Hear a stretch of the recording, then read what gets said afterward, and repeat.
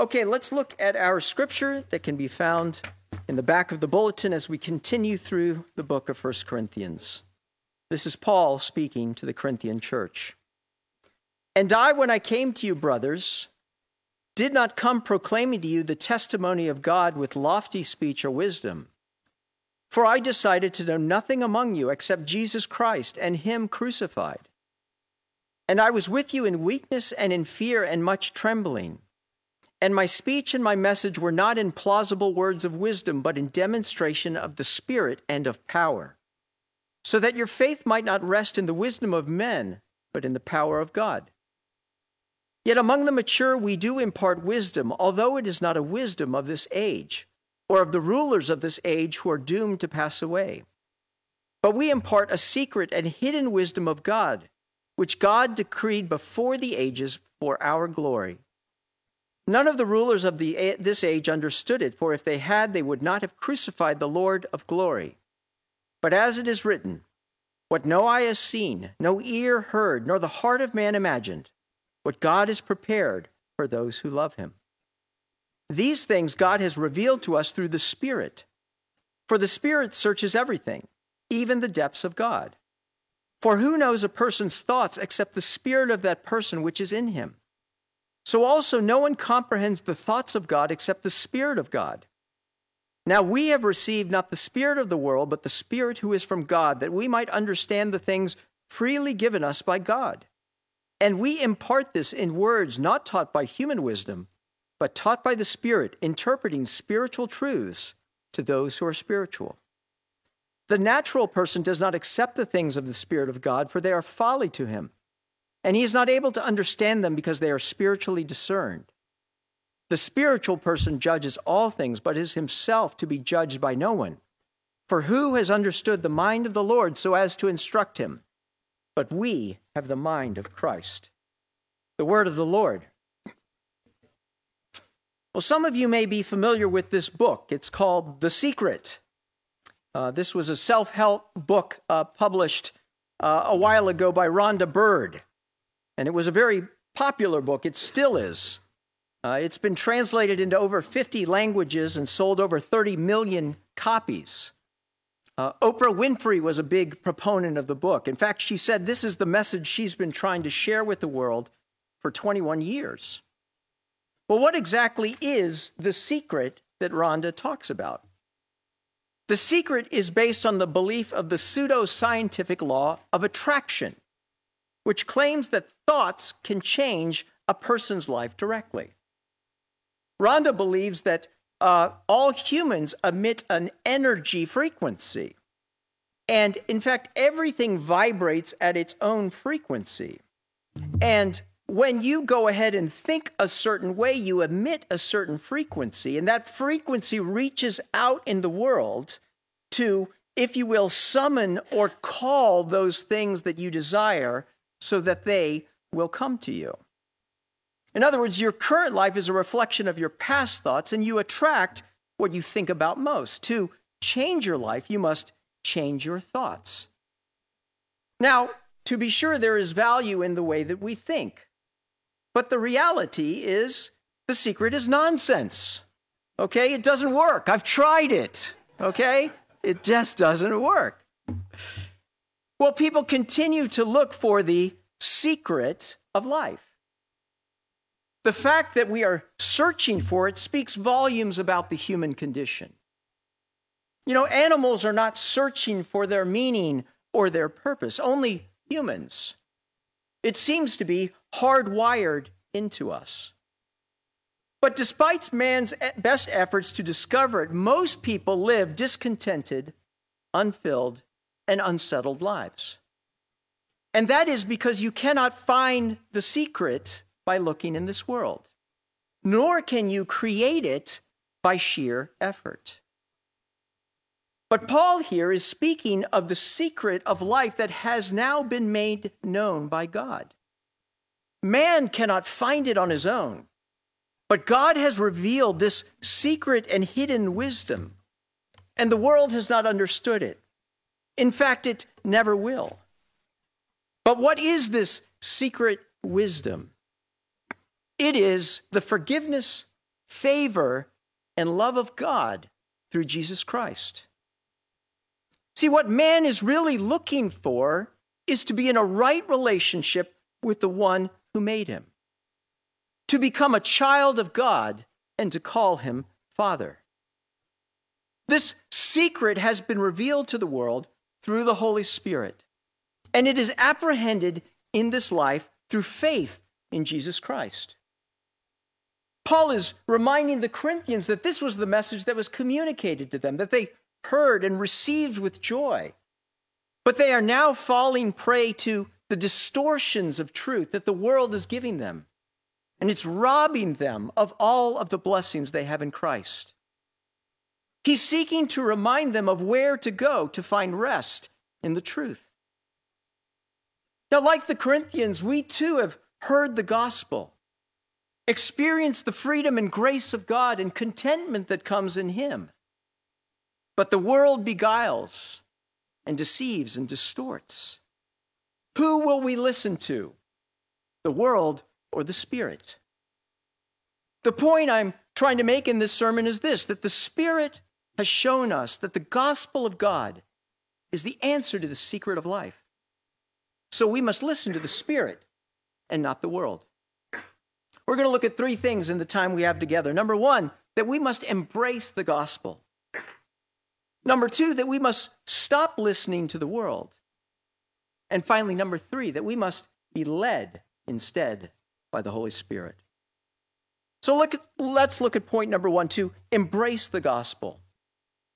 Paul begins in verse 1, "When I came to you, brothers, I did not come proclaiming to you the testimony of God with lofty speech or wisdom." This word testimony, by the way, in the Greek is mysterion, from where we get the word mystery. In fact, some translations say the mystery of God. And Paul is using this word for a purpose. See, in the ancient world, mystery pertained to something secret, such as a mystical experience that only a few select people would be able to have, that would transport them to an otherworldly bliss. But by contrast, Paul is using the word mystery to refer to God's saving purposes in and through Christ. Excuse me. The mystery is the gospel. And Paul didn't proclaim it with lofty speech or wisdom of the world. Lofty means puffed up. He wasn't puffed up in his presentation. He didn't use earthly tactics. It wasn't a vehicle that Paul was using to win him admiration and favor. Instead, Paul understood that he needed to get out of the way and simply proclaim that which was true. See, Paul knew that the mystery is a truth revealed by God, not truth discovered by human investigation and argument. Humans do not find this truth. It finds them. And so Paul says, "I decided to know nothing among you except Jesus Christ and him crucified." Everything Paul was doing was to focus on the one preached rather than on the preacher. The person of Jesus Christ, who was the Son of God, the Word made flesh, the one who lived in perfect obedience to the Father and revealed the Father to the world, the one who was crucified, who sacrificed himself for his people so that we would not face the wrath of God, but rather receive forgiveness and justification and adoption. See, this wisdom that Paul is talking about is the gospel. Wisdom is just a synonym Paul is using for the gospel. And why does he call it wisdom? Well, think about what wisdom really is. The biblical definition of wisdom is knowing and embracing God and his ways and acting in accordance with them. It's not simply knowledge. It's actually knowing and embracing and responding to that which is true. And the gospel is that which brings wisdom to us. It shows us that Jesus is the way, the truth, and the life. That Jesus is the one that moves us from being enemies of God to sons and daughters of God. The gospel puts love in our hearts and moves us to want to obey and follow him. Paul continues on, and I was with you in weakness and in fear and in much trembling. What Paul is saying is the manner in which I brought you the gospel, that itself also showed you the gospel. Because the gospel was Paul's sole focus, the cross molded his entire message and his whole approach. See, Jesus Christ can only be preached as the crucified one, and no one can preach Christ crucified to win personal renown. And so Paul came in weakness. In other words, he didn't bolster himself up. He understood that his presence in doing it this way might be unimpressive to some. He worked with his hands. He was impoverished. He was vulnerable to persecution, but he refused to play to the crowds with a silver-tongued oratory. He came with fear and trembling, showing Paul's humble response to the awe-inducing majesty of the gospel. Paul relied on the Holy Spirit, not himself. And he knew that wherever he went, he would face violent opposition. And so Paul, when he came to the Corinthians, cast himself on the mercy and grace of God. And God worked powerfully through him because of it. Notice verse 4, and my speech and my message were not in plausible words of wisdom, but in demonstration of the Spirit's power. Paul let the gospel do the talking, and God's Spirit showed up, providing revelation and transformation. It was Paul in Romans 1:16 said, for I am not ashamed of the gospel, for it is the power of the salvation of man. For in the gospel, a righteousness from God is revealed. Paul says in verse 5, I did all of these things this way to you, Corinthians, so that your faith might not rest in the wisdom of men, but in the power of God. See, the church needs to hear the gospel. But even today, people will go to a variety of churches in this country and will hear the gospel, which hopefully I am preaching to you, and the anti-gospel. What is the anti-gospel? Well, it's a gospel that really isn't a gospel. It's a preacher who is preaching the diluted gospel for popularity's sake. A wealth and prosperity gospel, for instance. It's the secret book in Christian clothing. And the worst thing that can happen is when people think they have given their hearts to Jesus Christ, and it's not Jesus Christ at all. But Paul is saying that's not you. The reason you know that the Jesus you received is the true Jesus is because I did not preach myself, but rather him. Now, why does Paul start out saying all of these things to the Corinthians? He's saying this because he's trying to communicate to them that you are listening to the world's wisdom right now, the world's gospel. And the world's gospel says you must be first. You must become the center. You must aggregate power and money and fame. And that's precisely why there's so much division and strife in your church, Corinthians. Because you're not living in the blessings of the true gospel. Contentment and peace, self-control and love. Rather, you're striving and you're pushing and you're shoving. And Paul is saying, did I come to you that way? Was that the reason and how you were converted? No, it was the antithesis of that, because the gospel is the antithesis of that. For in the gospel, we see the love of Christ, who put us first and made himself nothing. Paul is saying, I was like Christ and humbled myself before you because that is what the gospel demands. I put you first and relied on the Spirit. And look what happened. You trusted Christ because of it. He's saying to them and to us that the solution to finding our life is in losing it, in embracing God's favor, which is already ours in Christ. He's saying to stop being deceived by the false gospel of the world. See, if the message of The Secret is, I have the power to attract what I want to me, I can determine reality. It's me, though, right? It's all on me to make it happen. There's another self-help book out right now. It is The Subtle Art of Not Giving a you-know-what, okay? Now, I'm not meaning to be crass or to insult anyone, but this is the New York Times bestseller list right here. This book appeared on the New York Times bestseller list at number 6 and reached number 1 in 2017. And as of May 2020, it had spent 179 weeks on the New York Times bestseller list. Now, this guy, Mark Manson, says that his message is the exact opposite of The Secret, or so he says. See, what he says in The Subtle Art of you-know-what, the moment you stop being positive all the time, you'll be happier than ever.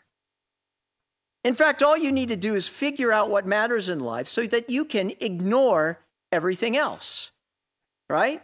Well, I hope his wife and his children are not everything else. In other words, don't try. The most productive thing that we can do is find something important to care about and ignore the meaningless and trivial causes. Manson goes on. These are some of his chapter headings. You are not special. Your actions aren't that important, and your life is going to be boring, and that's fine. Once you've accepted this, you won't feel the pressure to stand out, and you'll be free to pursue whatever it is that you actually enjoy. And then his final chapter, Then You Die. To a certain extent, life's meaningless because we're all going to die eventually. The inevitability of death should give us the encouragement to do what we love. So don't think about death so much that you forget to live. Is it that different a message from The Secret? The Secret says you can conform the universe to you. You can be the God of all of it. The Subtle Art says, no, you can't. You're petty and you're small. So instead of trying to be God, just try to be a small God and don't care about anything else. But the message of the world, whichever you choose, is the same. You are the center. You make it happen or not. So how would you characterize your life? Is it characterized by grasping and struggling, or trusting and resting? Do you have to be first, or are you content to serve and lift up others?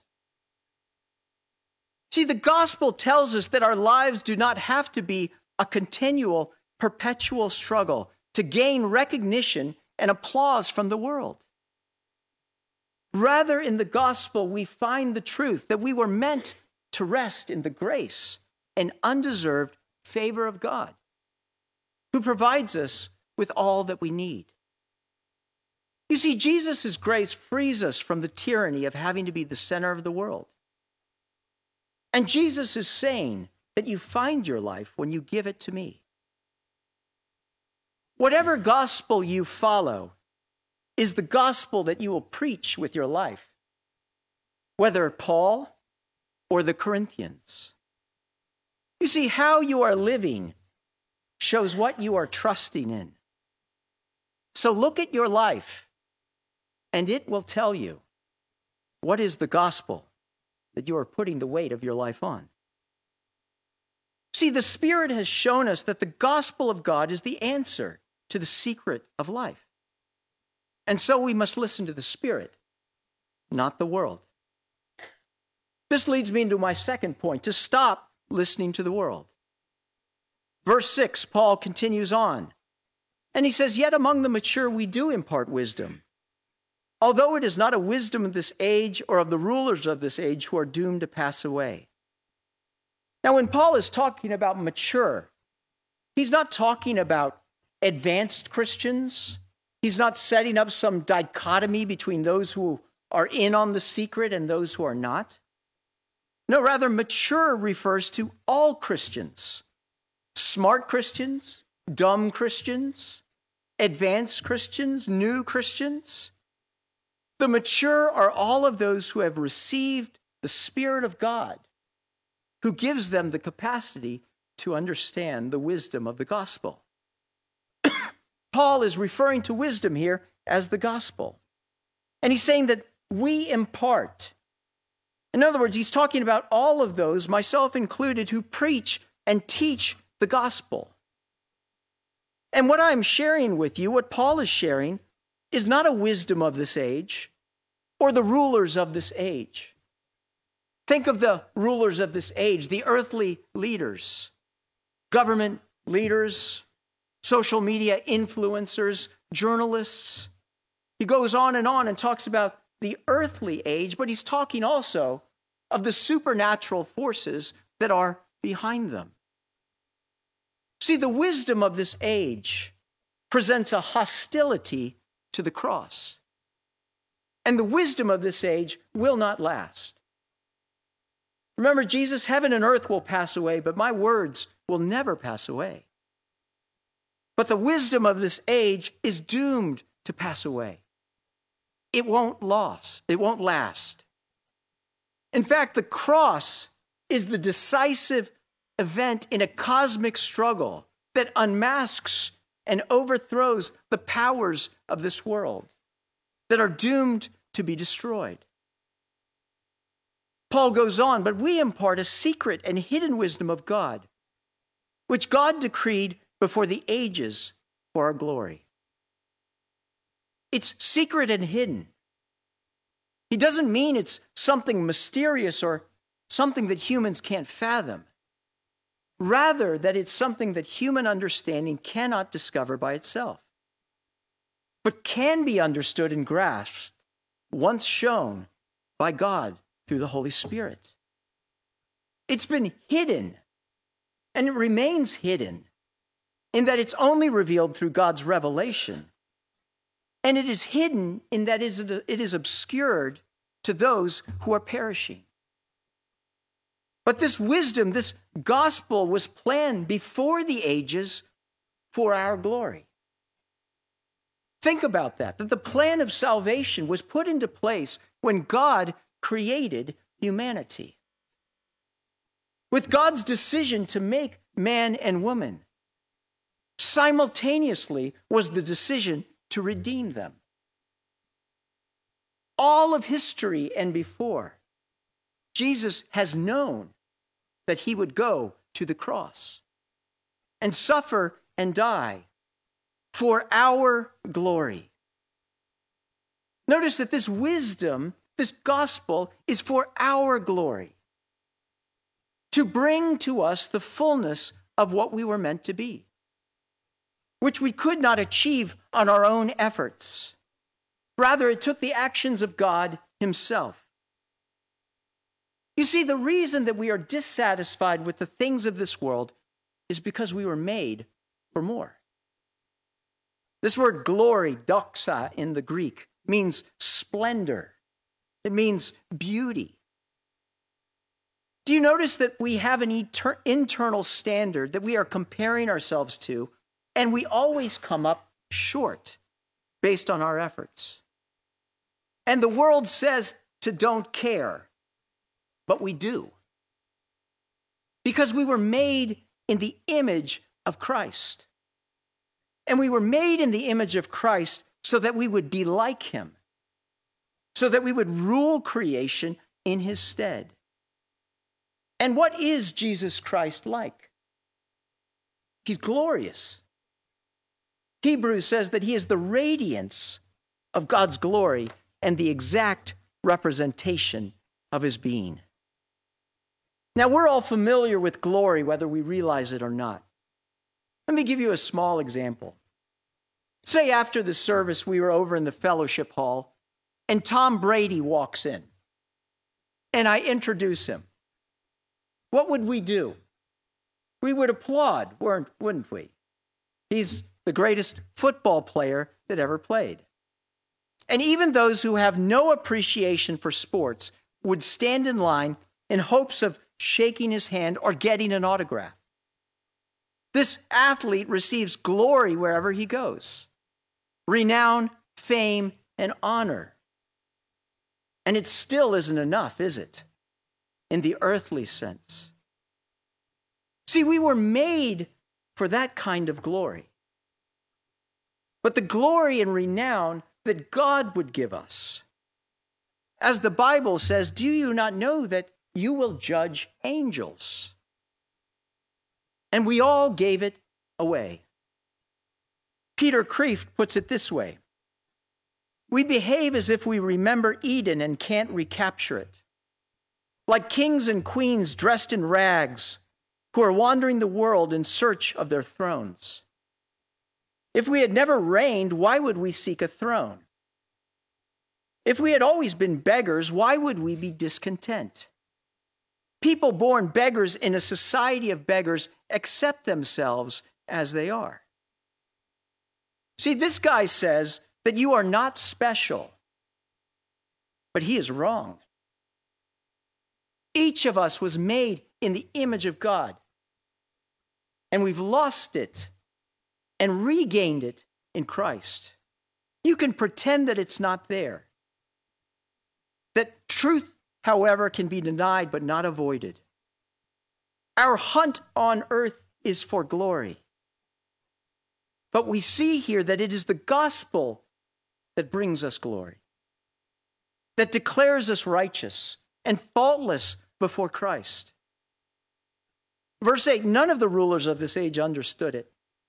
For if they had, they would have not crucified the Lord of glory. The world couldn't comprehend this. And so they crucified Christ. In fact, the cross was a concrete symbol of Roman power. It basically said, dare to challenge us and we will crucify you. But however, their malevolence in this crucifixion sowed the seeds of their undoing. Because it is by the cross that God has signed the death warrant of all of those who refuse the grace of Jesus Christ. But for us who believe as it is written, no eye has seen, no ear has heard, nor the heart of man imagined what God has prepared for those who love him. No human wisdom could have seen the cross coming. A God who dies to give us the inheritance of the kingdom of God and adoption as sons and daughters of God. When you think of that, and we think of our own ambition, can we not say that our dreams are too small? C.S. Lewis says, if we consider the unblushing promises of reward and the staggering nature of the rewards promised in the Gospels, it would seem that the Lord finds our desires not too strong, but too weak.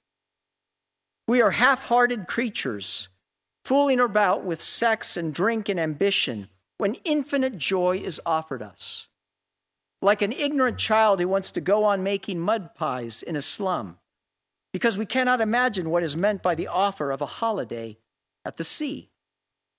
We are far too easily pleased. See, my friends, human efforts can never obtain the glory that is in your heart. No matter how hard you try, the secret will never work. No matter how hard we practice the subtle art, we can never break free. Because the wisdom of the world promises everything and gives nothing.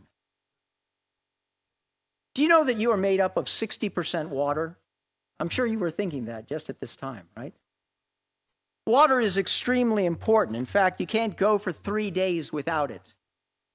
Luckily, 71% of the Earth's surface is covered in water.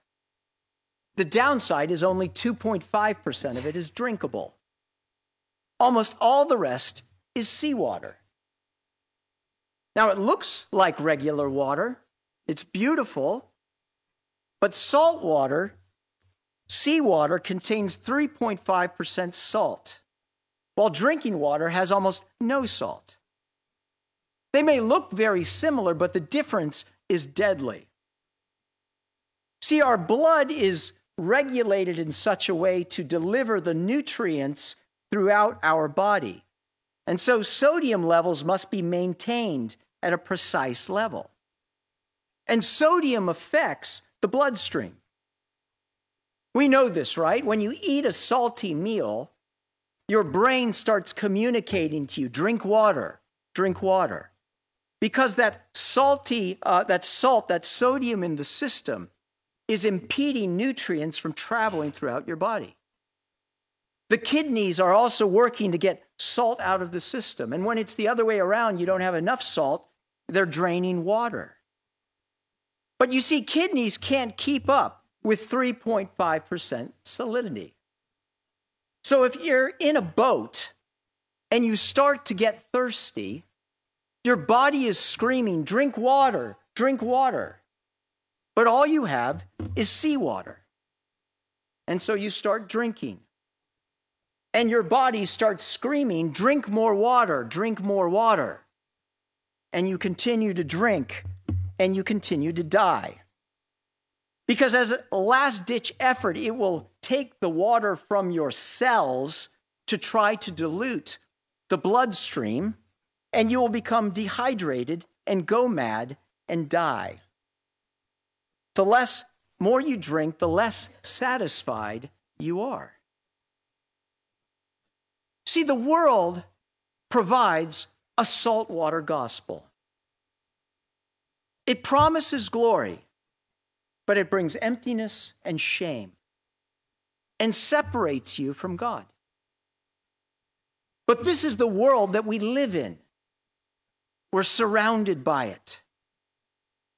So how do we who are surrounded by the world and its wisdom not succumb to it? Much like water, watch your intake. Do I go to church on Sunday and hear the gospel? And yet throughout the week, I never open my Bible. I never seek God to be with him, to hear the truth. I never pray. Rather, I turn on my social media and I have a steady diet of Fox News or CNN or Facebook. Am I during the week surrounded by people who don't know Christ, who are walking in the opposite way as me? Or am I meeting with Christians, brothers and sisters in Christ throughout the week who are reminding me of that which is true? Whether in community group or men's group or lighthouse groups or having lunch with a brother or sister. Am I saying to not be in relationship with people who do not know Christ? Absolutely not. But what I'm saying is that we need to watch our intake. The gospel says, do not conform any longer to the patterns of this world, but be transformed by the renewing of your mind. So what are you drinking during the day? And I quote Galadriel from the Rings of Power, one does not satisfy their thirst by drinking seawater. It is the Spirit that has shown us the gospel of God. We must listen to the Spirit, not the world. And this, of course, is my third point. Paul is saying, what I have preached to you, God continues to preach to you through the Spirit. Verse 10, these things God has revealed to us through the Spirit. For the Spirit searches everything, even the depths of God. Paul is now shifting his focus to the means by which God continues to reveal his truth to us. For who knows a person's thoughts except the spirit of that person which is in him? So also no one comprehends the thoughts of God except the Spirit of God. Think of yourself and the thoughts and the internal dialogue that you have. There are things in you that no one else knows about, but your spirit knows about. The Spirit of God lives inside of God and knows the heart of God. And it says here in verse 12 that we have not received the spirit of the world, but the Spirit who is from God, that we may understand what God has freely given us. See, if you are a Christian, what spirit do you have? What spirit has God given you? Not the spirit of the world, but the Spirit who is from God. And it has been given to you so that you might understand what God has freely given us. Not something that we earned, not what we have to go out and get, but the gospel of the grace of Jesus Christ. The Spirit continues to communicate and illuminate. For how could we understand and fathom the greatness of the gift of Jesus Christ? That is why he gives us the Spirit, right? Jesus said, when he, the Spirit of truth, comes, he will guide you into all truth. He will take from what is mine and he will let you know what it is. He comes alongside of us. Paul says in verse 13, this is what we're imparting. In words not taught by human wisdom, but taught by the Spirit, interpreting spiritual truths to those who are spiritual. Who are those who are spiritual? Those who are filled with the Holy Spirit. Those who can understand and answer and comprehend. The natural man does not accept the things of the Spirit of God, for they are folly to him. And they're not able to understand them because they are spiritually discerned. The natural person is not a Christian. I remember becoming a Christian and walking into school the next day and telling my friends that Jesus Christ was the Lord. And they looked at me like I was insane. And I looked at them like they were insane. Never mind the fact that I would have thought I was insane myself the day before. What was the difference? The difference was the day before I was a natural man. The day after, I was a spiritual man.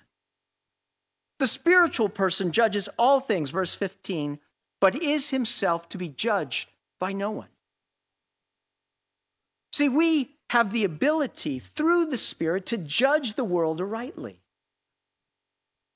And we do not have to allow ourselves to be judged by the world because it has no judgment over us. It cannot judge accurately.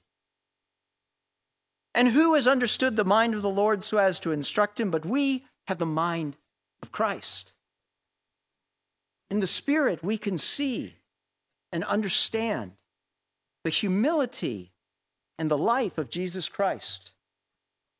And we can adopt through the Spirit that same mindset.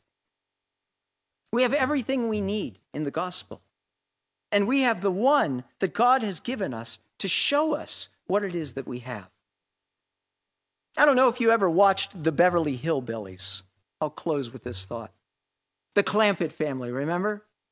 The Beverly Hillbillies is actually based on a true story of the Jones family who lived in rural Tennessee.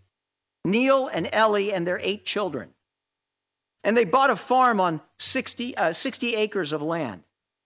But unfortunately, the soil was really bad. And so they were on the edge of starvation. They were hunting, just barely surviving.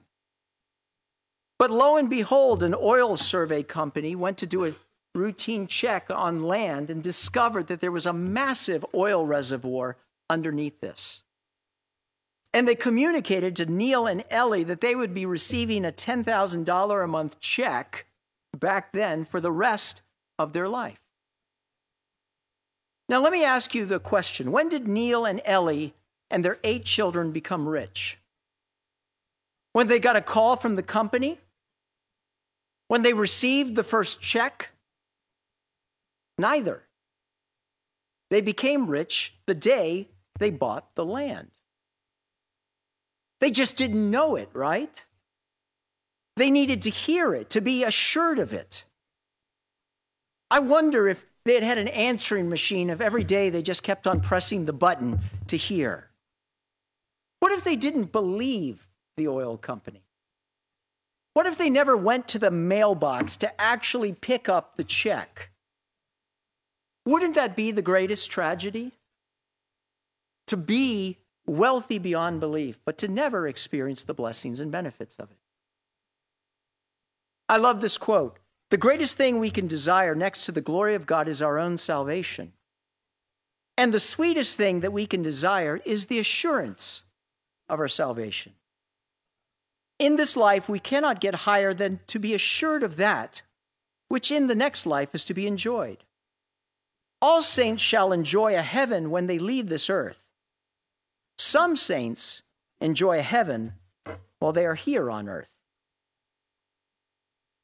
See, my friends, after this sermon, you will go out into the world and you will hear two voices, the voice of the world and the voice of the Spirit of Christ. And they will be saying two exact contradictory things. Which will you listen to? See, that's why the Bible says to be led by the Spirit, to walk in the Spirit, continual, daily dependence on the Spirit of Jesus Christ. God wants to continually be renewing your mind, and will do so as we submit to his Holy Spirit. See, you have not received the spirit of the world, but the Spirit of God, that you may understand what God has freely given you. So choose who you listen to. Watch your intake. Reject the wisdom of the world. Be led by the Holy Spirit. The Spirit has shown us that the gospel of God is the answer to the secret of life. We must listen to the Spirit and not the world. Let's pray. Oh God, thank you for all of the riches that we have in Jesus Christ. The answer, Christ in us, the hope of glory. God, let us not be satisfied with the things of this world. It's like drinking seawater, but rather to feast and rest on the truth that you continue to impart to us through your Holy Spirit. Let us base our hope on that. Pray all of this in Christ's name. Amen.